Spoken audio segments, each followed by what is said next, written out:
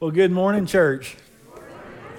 It is an honor and a privilege to get to open the Word of God with you this morning. We're going to be in Luke 7 if you want to go ahead and get there while I'm getting everything arranged. Oh, I'm sorry. I'm in your way. Well, it has been a week this week, getting settled and getting moved out. And thank you guys so much. Man, y'all have poured your love out on us. Y'all have helped us move out of our house. And as we process getting settled here in Ennis, or we're not in Ennis, we're out of Ennis into China Springs. See, I don't know where I'm at right now. We're not in Ennis anymore. Man, I was up here on Wednesday night. The Operation Christmas Child, it was awesome. And if you don't understand that ministry, Operation Christmas Child, every box that goes out with a gospel presentation. Like, it's not like we just collect all these presents for kids around the world, which would be admirable by itself, right? But each one of those boxes has a gospel attached to it where someone goes and shares verbally the gospel message as well as these little things inside of them in their language so that they get to hear the gospel. So that's what you're doing. Think about every one of those boxes as little bitty missionaries going all around the world. And that's what we did on Wednesday, and that's what y'all are doing this week as you're finishing those up. But as we let me orient you to where we're going over the next couple of weeks. So my MO, we're going to preach through books of the Bible. But for me to start a book, we would stop for a Christmas series, and then we would start that book again later, and that's just, I didn't want to do that. So for the next couple of weeks, we're going to do a couple stories, a couple different stories out of the Bible, and then we're going to start a New Testament series, and in the new year, we'll a New Testament series, a Christmas series, I'm sorry. And then in the new year, we're going to do a series from a book. So be praying about where the Lord's going to lead us on that, but that's just kind of where we're going. But this morning, we're going to be in Luke chapter 7. So, if you will, let's pray together and ask the Lord's blessing on this time. God, I pray that you're honored through the preaching of your word. God, thank you for the worship, and let this be a continuation of that worship, the worship of the word preached. God, and I pray that your Spirit would speak to our hearts, that you would convict us of sin, righteousness, and judgment. We have no eyes to see apart from you letting us see.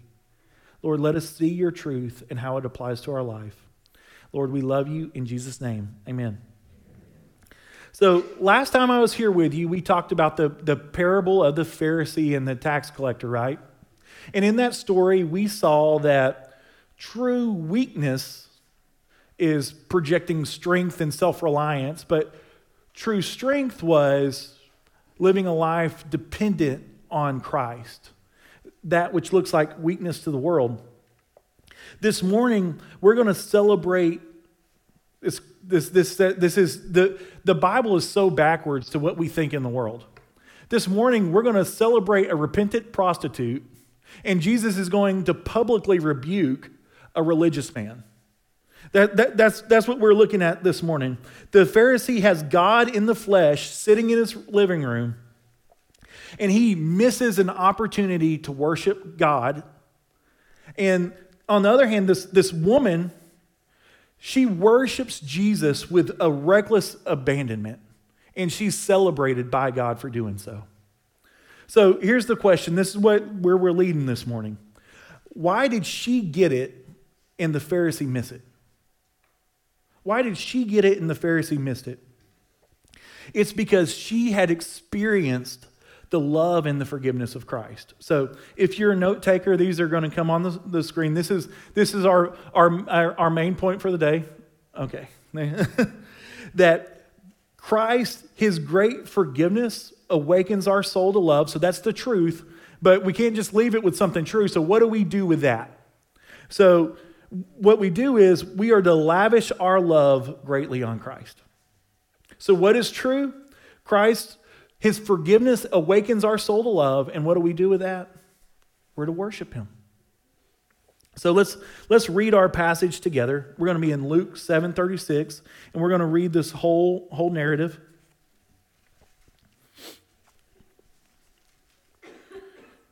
one of the Pharisees asked him, that's Jesus, to eat with him. And he went into the Pharisee's house and reclined at table. And behold, a woman of the city, who was a sinner, when she learned that he was reclining at table in the Pharisee's house, brought an alabaster flask of ointment, and standing behind him at his feet, weeping, she began to wet his feet with her tears, and wiped them with her hair of her head, and kissed his feet, and anointed them with ointment.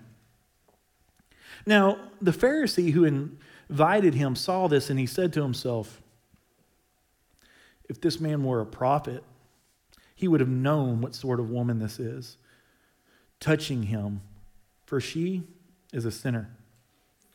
And Jesus answering said to him, Simon, I have something to say to you. And he said, say it, teacher. A certain moneylender had 2 debtors. One owed 500 denarii and the other 50. And when they could not pay, he canceled the debt of both. Now, which of them loved him more? And Simon answered, I love this answer, by the way. The one, I suppose, for whom he canceled the larger debt. And he said to him, you've judged rightly. And turning to the woman, he said to Simon, and get this picture in your mind. So Jesus is now speaking to Simon with his back to Simon. Here comes the rebuke. Do you see this woman? I entered your house. You gave me no water for my feet, but she has wet my feet with her tears and wiped them with her hair.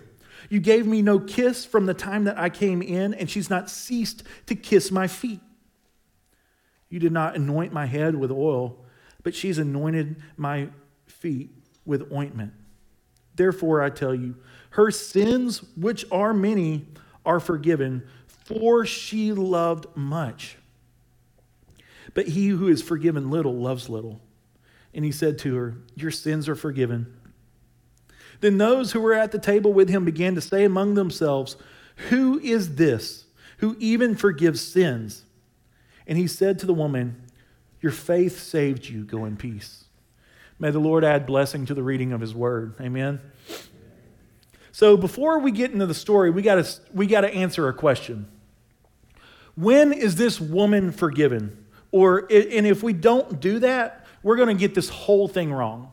Without close study of this passage, it might seem like this woman is forgiven because she expresses love to Christ.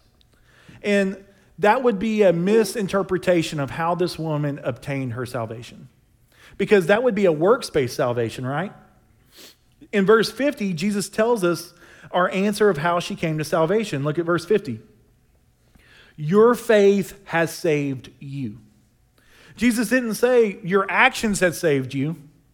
He didn't say your love has saved you. He said your faith has saved you.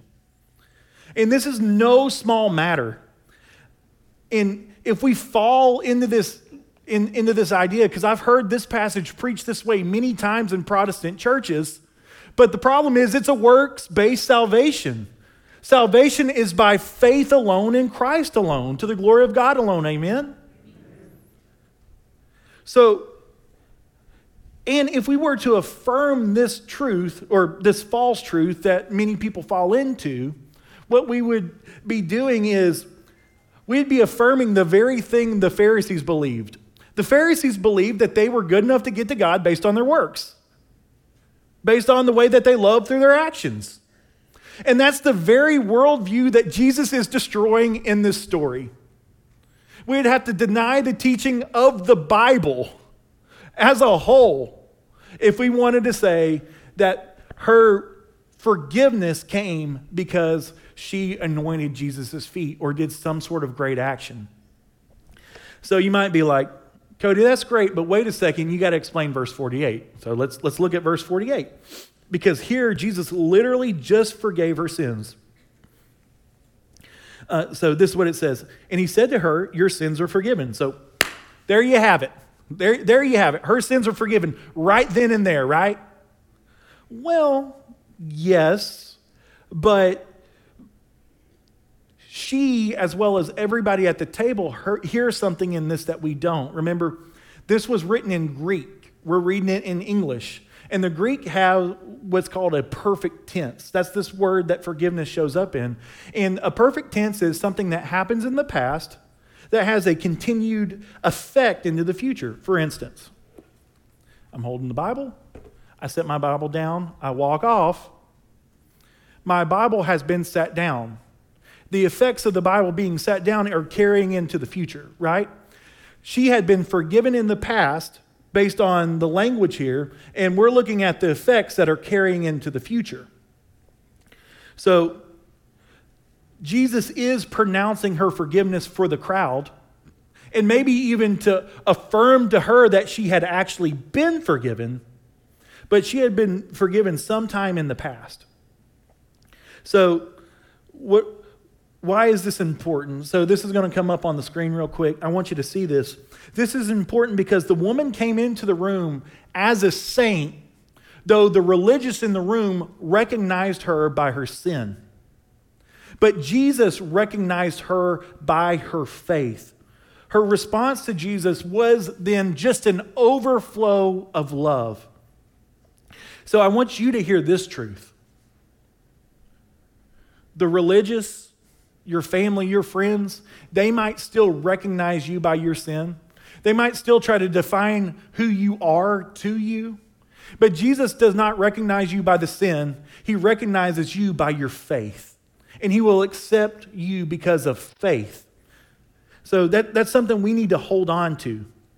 But so let's get into our story now. Because if we get the end wrong, we've missed the whole point. So verse 36, we're setting the scene here. There was a Pharisee, and we're later going to find out that this guy's name is Simon, and we don't know his motivations of why he invited Jesus into his home. It could have been to catch Jesus in something so that he could drag Jesus before the Sanhedrin and maybe get famous for getting Jesus killed. I don't know. Or maybe it was like Nicodemus. Remember, Nicodemus was a Pharisee, and he was legitimately curious about this man from Galilee. I believe because of the context and some of this man's responses that it's the prior that he's trying to catch Jesus in something. But regardless of his motivation, it was a big deal to have Jesus in his home because it would have made Simon a big deal by association. I mean, think about somebody famous in the world. If they come to your house, you're going to tell people for years and years to come that so-and-so came to my house, right? There's a guy from Ennis. What's the Pawn Stars? Pawn Stars is taking it to the road, and they're coming to his house because he's got something cool. Do you think he's not going to talk about that for a long time after they come? Absolutely. Big deal by association, right? So for Simon, that's a big deal. So why, let's ask this question. I mean, that's how we become good Bible readers, is by asking lots of questions. Why is it a big deal for this homeless rabbi from Galilee to come into Simon's home? Why would Simon even want that? Well, let's back up a little bit. Let's think about some of the things in context that have already happened in the book of Luke. So remember this Roman centurion, he's got this servant that's dying, and he comes up to Jesus and he asks Jesus to do this long distance healing, and Jesus did it in a very, very public format. And before they got to the home, one of his other servants is coming up saying, "Hey, the man's healed." So Jesus has already done a long distance healing. Right after that, there's a story about this woman whose son died, and Jesus brought him back to life. So Jesus' fame for doing miracles, it's spreading all over the place. People know his name. They know who he is. Who can bring the dead back to life? Who can heal people? That sure sounds like a Messiah, right? And you got to feel the angst in the Jewish people. They believed they were under the oppression of the Roman Empire. They were slaves in their own land. This Messiah was going to be the one in their mind that would have thrown off the Roman chains from their life. So they're excited about this man. They want to know who he is. They want to know what he has to say, and they want to know ultimately when they're getting rid of Rome. So that's why it's a big deal to have Jesus in his home. So it was an honor for Simon. Customarily, a meal like this would have happened in a large courtyard or in a big room. And it was open for the public, which is kind of weird. So they would have a table with the couches around it.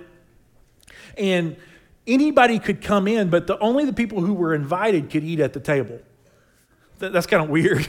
So I've always kind of wondered how the woman got access to even being in that place, and that's why. So everybody could come in because, again, people wanted to hear these rabbis and these different famous people as they came through. So that was kind of the customary thing that was going on. And then the other question is, like, how did she get to his feet? Well, don't think like a chair like what you're sitting in. These tables were much lower, and they would have had little couches, but think of like a big long pillow, okay? And you would have said, it says he reclined at table. What that means is generally they would have leaned on their left elbow to support themselves, and their feet would have been kicked behind them to the wall, thereby making Jesus' feet exposed to the wall. That's what it means that they reclined at table. So, excuse me, let me get a little bit more water. So for the woman being there, everything was fine. It was fine for someone to be there as long as they stayed a spectator. But it was scandalous for her to draw near to Jesus. And it was scandalous for her to make a spectacle. And when she did so by inserting herself into that situation, the host was outraged.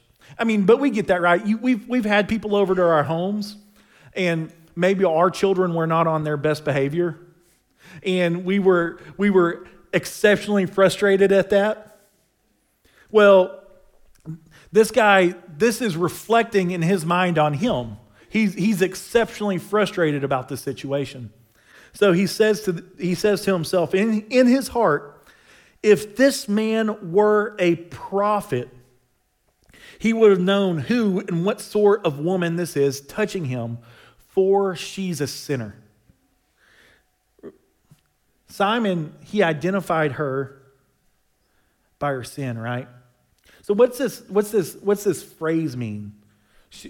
This phrase, a known sinner, that Luke uses, and that Simon he's using here, it's like a colloquialism for a lady of ill repute or a lady of the night.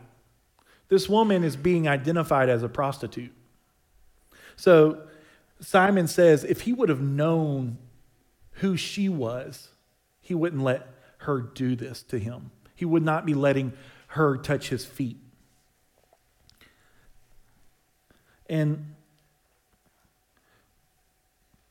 Simon, he's identifying her by her sin, but Jesus is, right, identifying her by her faith. I want to say that lots of times because that's something that needs to be ground into our hearts because we are still failures.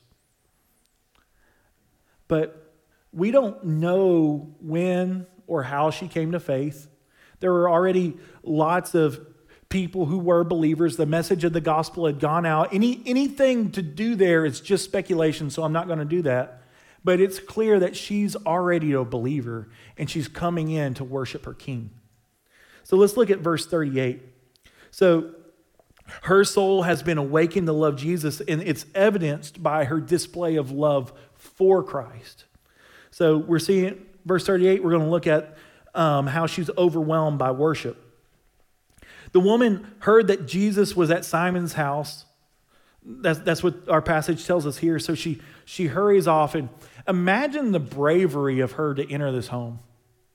Like she walks in, and nobody may have noticed her. I don't know, but when you're out of place, you feel like everybody notices you, right? You feel like every eye is piercing through you. And she boldly makes her way through the crowd to stand behind Jesus. And when she gets there, her heart's overjoyed and she begins to weep. And she begins to cry these uncontrollable tears. The word here, weep, in the Greek is raining. She's raining tears. And I don't know, I've got a little bit of imagination. So I have to picture this in my mind. She's like, I'm imagining like that ugly snot crying. You know, where like the hair and the snot and the tears get all intermingled. That's what I'm saying. And then she falls down at Jesus' feet. And there's no way you come to someone's feet without bowing, right? She just assumes that posture of worship. She bows and she begins to kiss and anoint his feet, and she's crying uncontrollably. And again, I have an imagination, and guys aren't as good with the emotional spectrum as our female counterparts.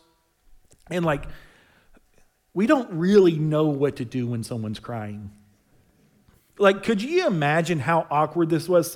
Say you're the cat standing right beside her before she loses her mind and falls down and like starts crying. Like, how awkward and weird is that? Because the story shows you that no one acknowledges this woman. Like, this whole thing's taking place and nobody acknowledges her to the very end. Like, how long is this happening? And you're having to stand there like it's weird. Like, I want you guys, as we read the Bible, remember these are real people in real places, living real lives, and like that's what's going on. Jesus doesn't even respond to her until the very end. First, he starts talking to Simon. And so she starts crying, she's raining these tears, she then starts to anoint his feet with this alabaster jar. What that is perfume. And commentators speculate that would cost as little as half a year's wage, or they speculate even quite a lot more. And, you know, you don't see Jesus do what we would do, right? Well, how'd you get that money? What'd you buy this with? Is that tainted money? No. Jesus accepts her worship. That's what he does. He's not questioning her. He's accepting her. Her tears and perfume are there, and they're wetting the feet of Jesus. And like, they did not wear boots. They wore sandals. And Jesus had been walking around all day in these sandals. And think about your kids' feet when they come inside from playing barefooted. They're crusty, they're musty, and they're caked on there. This woman, with her tears and the perfume, and she's made a dirt cake on his feet.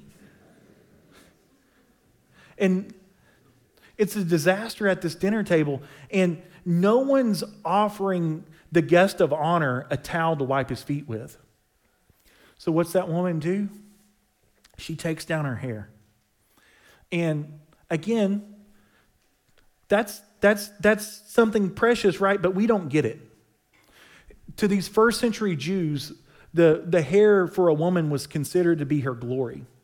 Every self-respecting Jew in that room, when she took her hair down, would have gasped. The Talmud is the Jewish law that it's external to the Bible. It's not biblical law. It's just their law. And the Talmud tells us that for a woman, it would be less offensive to undress publicly and be naked than it would be to take her hair down in public. Because the hair being down was only for the husband. Everybody in there was offended at what was taking place. But in her worship, hear this. In her worship, she lost all sense of social propriety.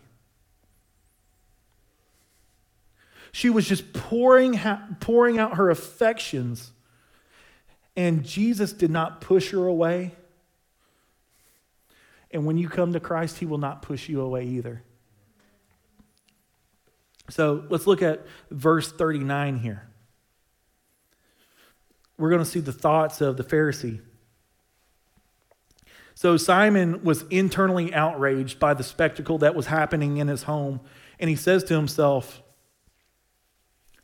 if this man were a prophet, he would have known who and what sort of woman this is who is touching his feet, for she is a sinner.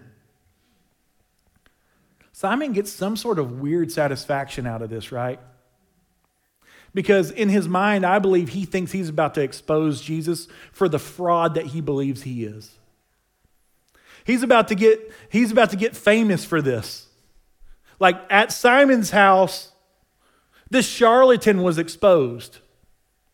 Simon, before all of his Pharisee buddies, was about to have a little red badge of courage, right? But he's really about to get rebuked by the living Christ. What makes Simon believe that he's a fraud is that he's allowing a prostitute to touch him. And if he was really a prophet, he would have known. But what Jesus is about to do is he's about to prove that not only is he a prophet, not only is he greater than the prophet Moses in the Old Testament. Remember, we're looking to a prophet who's greater than Moses. Moses tells us that there's one coming greater than him. But in the next two things that he does, he's about to prove deity. One thing is for the heart of Simon, because who knows the internal thoughts of man? Only God. And who can forgive sins? Only God. So Jesus, in what he's doing here, is making claim on deity. He's making claim to be God. So let's look at the way that he rebukes Simon through this parable. So verses 40 through 42. We're not going to read these, but I just want to retell the story real quick. So responding to Simon's heart, he tells the story that there is two debtors. Neither one of them had the ability to pay. One owes 10 times the amount of the other one. So they don't have the ability to pay. The debtor forgives them instead of throwing them into prison or making them a slave. And he's asked the question, who would love them more? Who would love the moneylender more? So let's put that in a modern day context. Since we have all these new precious IRS agents, that let's imagine it like this. Let's say one person owes the IRS $50,000. That's a lot of money. But one owes 10 times that, $500,000. The IRS agent, instead of throwing them into white-collar prison, which still don't want to go there, he just forgives both debts. Well, obviously, which person would be more grateful? The person who owes $500,000, because the guy that owes $50,000, that's definitely not as long in prison. And okay, maybe he works it out to where he's on a payment plan. With a side hustle and saving some money, you can pay that off eventually. But paying off $500,000 to the government, that's not going to happen anytime soon, right? So which one's going to be more thankful is the question. So that's what Jesus asks this Pharisee. He says, now which of them would love the moneylender more? And verse 43 is his response. And his response is priceless. I got to work with youth for a long time. And his response reminds me of like a petulant child. Like look at the commas here in this. So verse 43. Simon answered this way. The one, like he knows the answer. I suppose. Bro, you know who that is. The one, I suppose, for whom he canceled the larger debt. And his answer was obviously right. But what Simon doesn't understand, I think Simon clearly knows that Jesus is talking about him and the prostitute. But what he doesn't get is that he is equally spiritually bankrupt as that prostitute was. Simon, for all of his self-righteous religion and effort, was hopelessly in sin's debt. With God, we are utterly unable to pay the debt of sin. There's nothing we can do to make ourselves right with God. And that's why Jesus paid our sin debt on the cross for us. And if you put your faith and trust in Jesus Christ, you will be forgiven. Now, here's the deal. It was at a great cost. The payment was at a great cost. It just was not at a great cost to you. Understand, the greatest treasure in the heavens is what the payment was. God became man and dwelt among us, lived for 30 years on the earth, and allowed the blood to be poured out of his body. He allowed his flesh to be ripped open for your salvation. It was at a great cost. It just wasn't at a great cost to you. The woman knew her sins and she saw herself as a sinner. And that's why she was able to worship with this reckless abandonment. And in front of the crowd, all she was worried about was the object of her affection. Simon, on the other hand, he never entered into worship because he didn't see himself as a great sinner in need of a great Savior. And until you see yourself as a great sinner, you have no chance of worshiping Christ like this. Don't we, especially those of us who have been Christians for a long time, sometimes we stop seeing ourselves really as that bad. And what ends up happening is we act like Jesus just did us a favor. He didn't do you a favor. He gave us a sacrifice.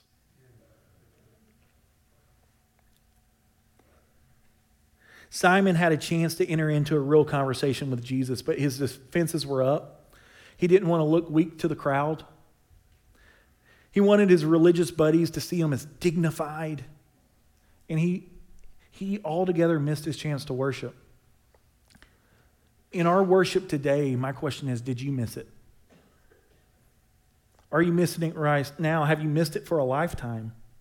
Because you were so concerned about how everybody around you will see you. To be honest, I miss it a lot. I feel like eyes are on me while I worship. And I start thinking about what everybody else is thinking about me. I know I'm not the only one that feels this way, right? Every eye in the room was on her. But where was her attention? On Jesus. So for you to say, well, I can't worship because I feel like people are looking at me, that's on you.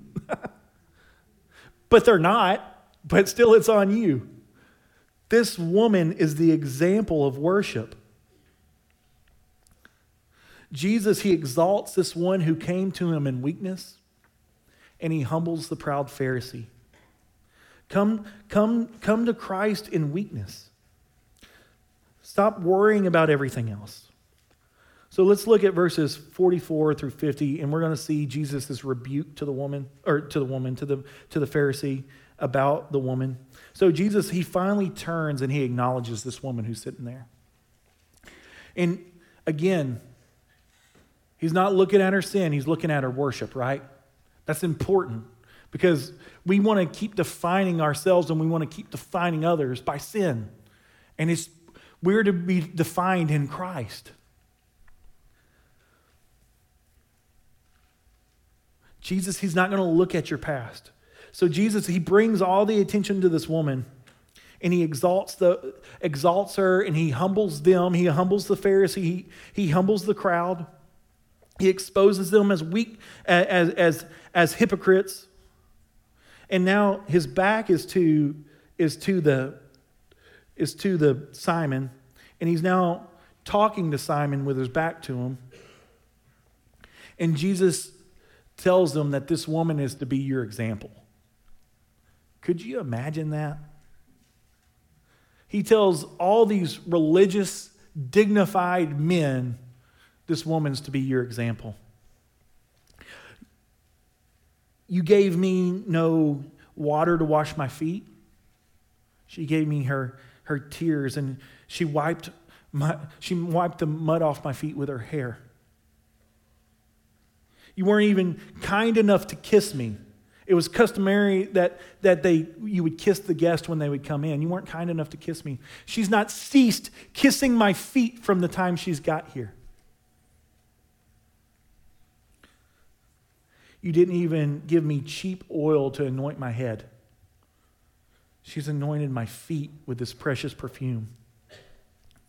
He humbles the great Simon before the crowd and praises the prostitute. Ladies and gentlemen, we live in an upside-down kingdom if we are with Christ.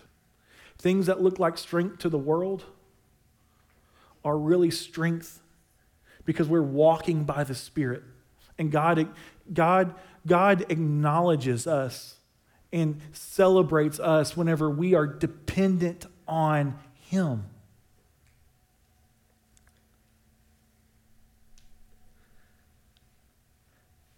Jesus, He goes further than celebrating her.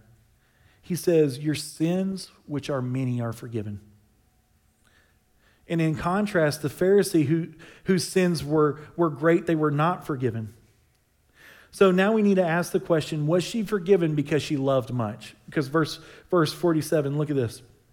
Therefore I tell you, her sins, which are many, are forgiven, for she loved much. It looks like her forgiveness is predicated on her love, but that's not going to be the case, and I'm going to show you that in the language here. So we need to ask the question, what's the word for doing in this sentence? For can have some different functions. John Piper gives this explanation of how for can work here. So, for instance, the house exploded. For they were storing dynamite by an open flame. How's for working there? It's evidence, right? It's the cause. Or I'm sorry, not. It's the cause of why that's happening. They stored it, therefore it happened. And for can also work here as evidence. The house exploded, for I saw it with my own eyes. The first case, for was the cause of the explosion, right? In the second case, the for was the evidence of the explosion. So look at the screen with me. The woman's great display of love was not the cause of her forgiveness. It was the evidence of her forgiveness, that she had been forgiven. And when we see her heart had already been transformed, we see that that's happened because we're looking at her actions. Jesus even tells us in verse 50 how she was saved. Verse 50, faith has saved you. Her faith has saved her. So to make an outward expression of love the cause of salvation, Jesus would have said, go in peace. Your love has saved you. Go in peace. Your work has saved you. Go in peace, your faith. It's all about faith in Christ.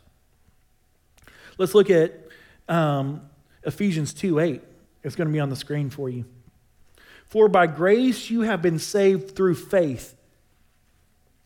And this is not your own doing. It is a gift from God, not as a result of works, so that no one may boast. Remember, before Christ breathes new life into us, we are dead in our sins and transgressions, right? We can't do anything to worship God until the Holy Spirit comes in and makes us something new. He transforms us from the inside. The woman, apart from God doing something in her, was incapable of loving God. She was incapable of worshiping Jesus. That's what the Bible's teaching us whenever it's showing us about the Holy Spirit. The Holy Spirit's the one who causes us to worship. And the love of Christ, it awakens our souls to love Him back. Your love is evidence of how greatly you've been forgiven, right? Those who are forgiven much, they love much. The woman, she's pouring her love on Christ, and it was tied first to Christ pouring His love out on her. She had a lot to be forgiven of, but Christ, He extends more grace than what we can sin. When we sin in ounces full, He pours out grace in gallons full. There's so much more grace in Christ than sin in us.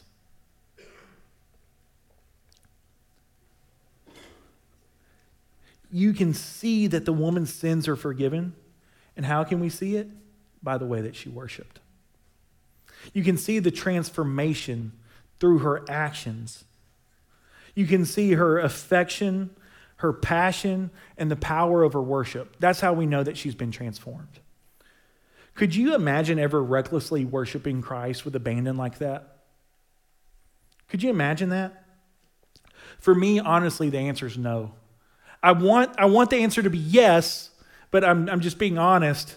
Like my worship so often is tame. It's so often dignified. It's very religious. I think I would be that one that was standing against the side of the wall thinking to myself, dude, just stop making a scene. But Jesus uses this woman as the example to us all. He used her as the example to everyone in that room, and he's used her as the example of worship for the last 2,000 years in the church. Christ, his great forgiveness awakens the soul to love. So let's pour out our love on him greatly. And as I'm thinking about where we're going as a church, where I want to see us go, I want to see us as a people who build the kingdom of God, and we're marked by God displaying his weakness, his power through our weaknesses. And I want to be marked as a people who passionately worship Christ with this reckless abandonment and not worrying about how the community would perceive us, but rather how the Lord of all creation perceives us. So what would that look like for you individually? A lot of people that when we start talking about this kind of stuff, we say, well, the church should. Well, let me tell you something. The church is not going to sprout legs and go into the community and do stuff. We are the church. You are the church. The church has sprouted legs, and it's you. So, what does this look like in your life? What thing would God be glorified through you doing? Because it would show his power in your weakness, but you would have to be willing to be exposed as weak. What thing has he called you to do? Is it going to your neighbor? Is it going to your sister? Is it going to your brother? I don't know who it is. Is it a specific ministry or calling he's told you to do that you've not done? Because you're worried about how you'd be perceived by them or by your family? Maybe for some of you, it's, you were not saved when you were baptized as a child, but you've been in the church for a long time now. And at some point you've become a believer, but you've been walking for years in disobedience. Maybe it's for you to step out in faith and get baptized. Maybe somebody in here, y'all have been here for a long time, and you've came to faith recently, maybe during Pastor Barry's time, and you've just been afraid to make that decision public. Maybe it's time. Maybe somebody is feeling a call to ministry. Maybe God is calling you to repent of a sin to someone. You're just worried about how it would look.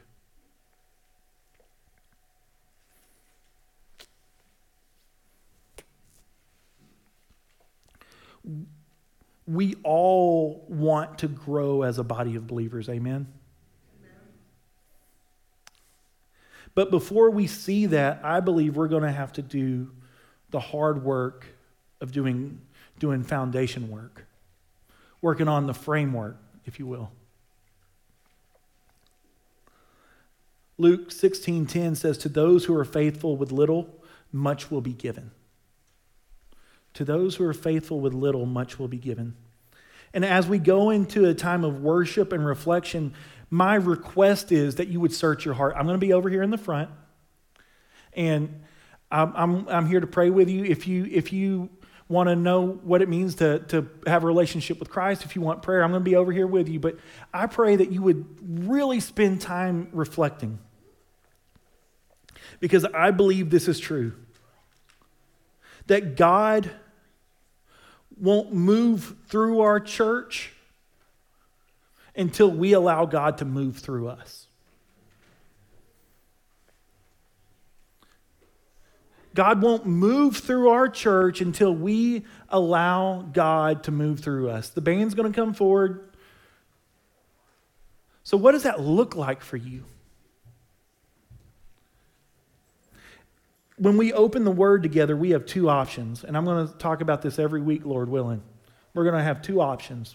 We can respond or we can reject. What does response look like? It looks like saying, Lord, what you say I will do.